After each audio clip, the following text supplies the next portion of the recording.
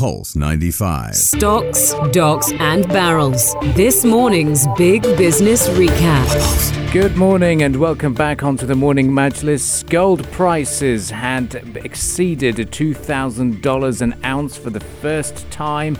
Investors have been rushing in and buying the yellow metal, which has numerous benefits and numerous investment opportunities.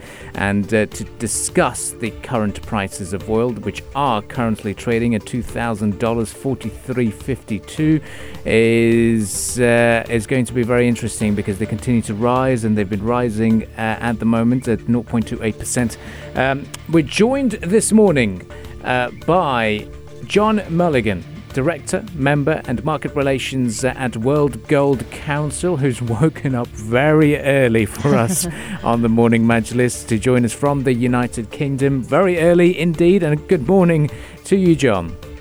Good morning, and thanks for having me on the show. No, it's a pleasure for us, and we need our listeners to get a better understanding of what's happening. Gold prices rising above $2,000 an ounce. Was it expected during this pandemic? And what do these prices mean for the moment? Well, as you've just said, the price rise is been extraordinary. It's now, as you say, over $2,040 an ounce. And I think that represents an increase of in excess of 35% in dollar terms year to date. But what's been driving it is obviously the surge in institutional investor interest, and that reflects a broader acknowledgement of the severity of the risks that we're in, the broad current landscape, but particularly, of course, the uncertainties over the path of the pandemic, its corrosive economic consequences, and the diminishing chances of a swift recovery. And I think they are occurring against a backdrop of simmering geopolitical tensions.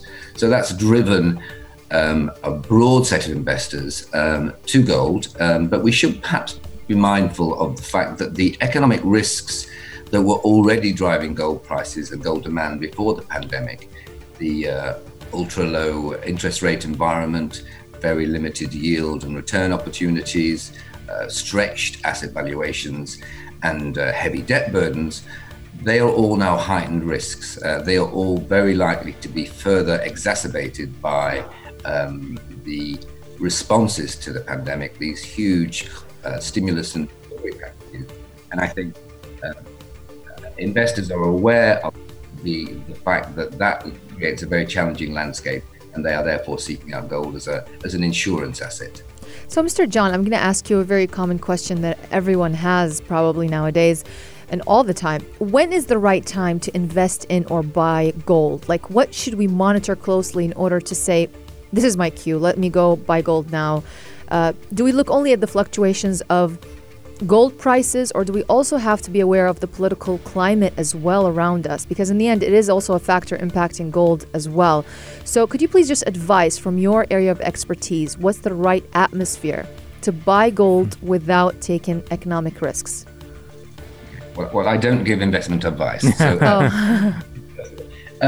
what I would say is that obviously we're currently focused on the price because it has reached such record high. It has outperformed pretty much all other mainstream assets. However, the reasons to invest in gold, which may be, if you like, heightened now, they endure. And so if you're looking why to buy gold, really it's a question of the risk landscape, but also, as I say, market insurance. And if you take out market insurance, you basically need to take that out, if you like, regardless of what the current conditions are. But if you were looking at expectations, for instance, at the moment now we're hearing an awful lot about people's concerns about inflation expectations. And I think whether that will play out or not, the motivation to buy gold is to be prepared. So if you look at the investment case for gold, if you like, the key pillars of why you would consider gold, and it depends on your position and expectation regarding returns, but nonetheless you've seen stellar returns this year. You see pretty strong, stable returns. You have the return picture. You have the gold's use as a diversification asset, basically to balance your other assets. And I think that's very, very important. If everything else is outperforming, quite the opposite of what we're seeing now, then of gold, the case for gold may not be in the headlines, but it's still strong. So I think, if you like, when you're looking for why, be mindful of the broad risk environment. You mentioned political risks. I think it's a very broad set of risks, and gold as a risk hedge is basically known. When we look at extreme conditions, when markets under extreme duress, then of course the case for gold looks stronger. But it endures. It's a long-term case for gold, and we frequently talk about gold as a strategic portfolio asset. So no matter what other assets you're invested in, what else your portfolio looks like, there's a very strong case for gold as a balancing asset. And I think that's what's driven this very broad, perhaps unprecedented interest amongst institutional investors in gold, and that's reflected, I think, in the gold ETF purchases in particular, where you've got AUM which has reached record highs. Yeah, and as you touched on, the demand for gold is spiking during this time of uncertainty here as well, and the media coverage as well is picking up quite heavily. A lot of people are talking about gold these days, and a lot of reports coming in that it's got to contribute to the price in some way.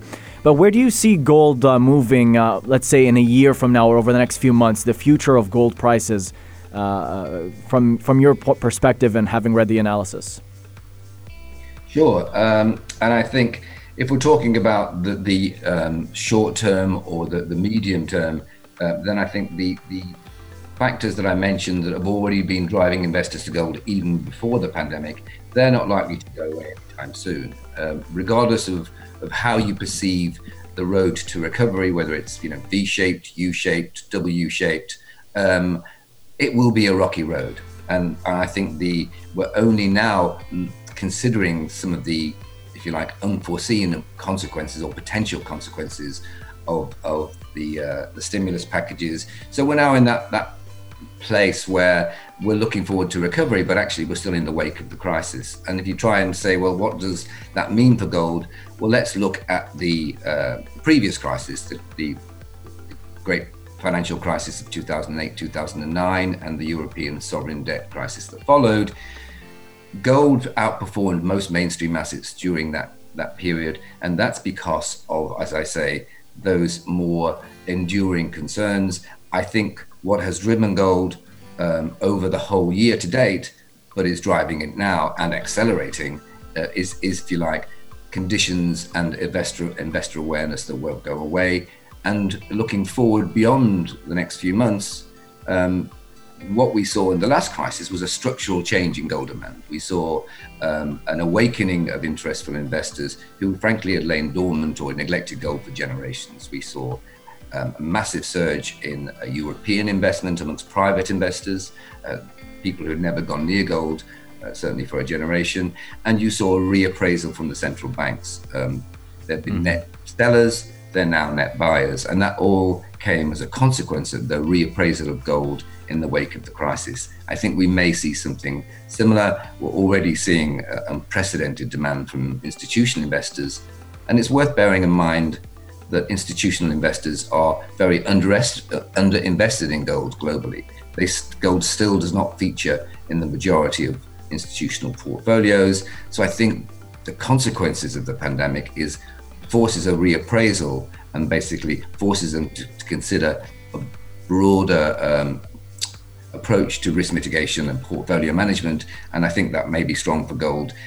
And the reason why that's important is it's when you get investor interest in gold matched by strong buying, that's when you see that translate into a strong price. So I'm not going to predict the price, but I am going to say that the conditions which drive it are not going to go away anytime soon. Well, that's very interesting to see, because there's lots of analysts saying that the prices will continue to increase. I'd like to shift our focus towards the report that you had about the Q2 global gold demand trends.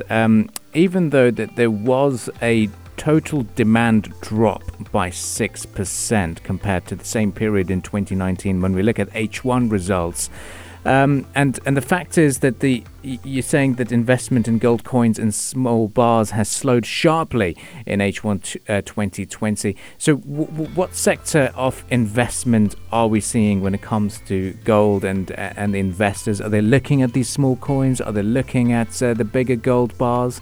Where are we going at the moment? So when we talk about gold bar and coin investment, we're talking about bars that are relatively small, 1 kilo or less, and gold coins. And that is the traditional way that private investors access gold. Talking about institutional investors and professionals, we're generally talking about what we call good delivery bars, but that is translated into gold ETF purchases. And the gold ETF market has undoubtedly been the dynamic part of the market for this year. So we've seen quite, as I mentioned, record AUM. I think it's reached over 230 billion now in terms of gold that underpins those products. We saw over 800 demands, 865, I think, tons of demand as of last week. It'll be high now. That is the part of the market that is dynamic. But when it comes to gold coin and bar buying, we've got to remember that's about private investors accessing gold products. And over the last quarter, that has been very, very difficult without transport, without access, without normal commerce. So we'd expect some pent-up demand there. And one of the things I would say looking forward is that we'd expect private investors to perhaps mirror their professional counterparts and start to access gold in greater numbers if they can. And that really depends on, as I say, the relaxing of access and social interaction. But private investor demand is still, as I say, probably pent up in certain areas. We did see strong demand in the West. So in Europe and in the US, we saw very, very strong bar and coin demand. And we've got to remember that is a very substantial market too. So that could increase. And I think that will also support the price, certainly for the immediate future. It might be very difficult to pinpoint where this demand surge is coming from, but traditionally we've seen the consumer demand emerging from India, for example, with the jewelry demand. But now this institutional investments, can we, or is it easy to say, pinpoint, saying demographically this part of the world is now investing more? Because in the trends report that we've seen that the Asian demand has weakened slightly. So where can we say there's been an increase in rise in demand for gold investment? Well, I think I've already said that it's been the increase, the growth dynamic is all about the professional investor and the gold ETF market. Across the board. So normally, in terms of physical demand, we'll be talking about very substantial jewelry volumes. We'll be talking about, as you say, India and China. The severity of the lockdown in India certainly has hit that consumer market very hard, and jewelry purchases across the board have been down, because with jewelry purchases you need consumer confidence, and you need obviously access to product. But consumer confidence in particular obviously would have been hit very hard in the current circumstances. So if we're looking to jewelry demand, we'll be looking at when consumer confidence and the confidence in discretionary spending power of the consumer starts to rise. And we don't see that very soon. At the moment, as I say, this is very much an investor-driven market. Well, certainly is. Well, it was a pleasure to have you this morning, John, and I know we've made you wake up very early, so we'll have to let you get back onto the drawing board, because it is going to be the markets are opening up in the United Kingdom, and it has been a pleasure to have you on air with us today. Thank you. Pleasure to join you. Well, that was John Mulligan, the Director, Member and Market Relations Representative at World Gold Council, joining us on the Morning Majlis today. And if you'd like to catch up with this podcast, it'll be up on our SoundCloud, Spotify and Apple Podcasts, and as well as our Pulse 95 Radio Instagram account, because it has been a fantastic discussion and a clear picture being drawn for us in terms of where we're going with the current market sentiment. Stay tuned to Pulse 95. We'll be right back right after the business news headlines, and we'll continue the discussions on the Morning Majlis.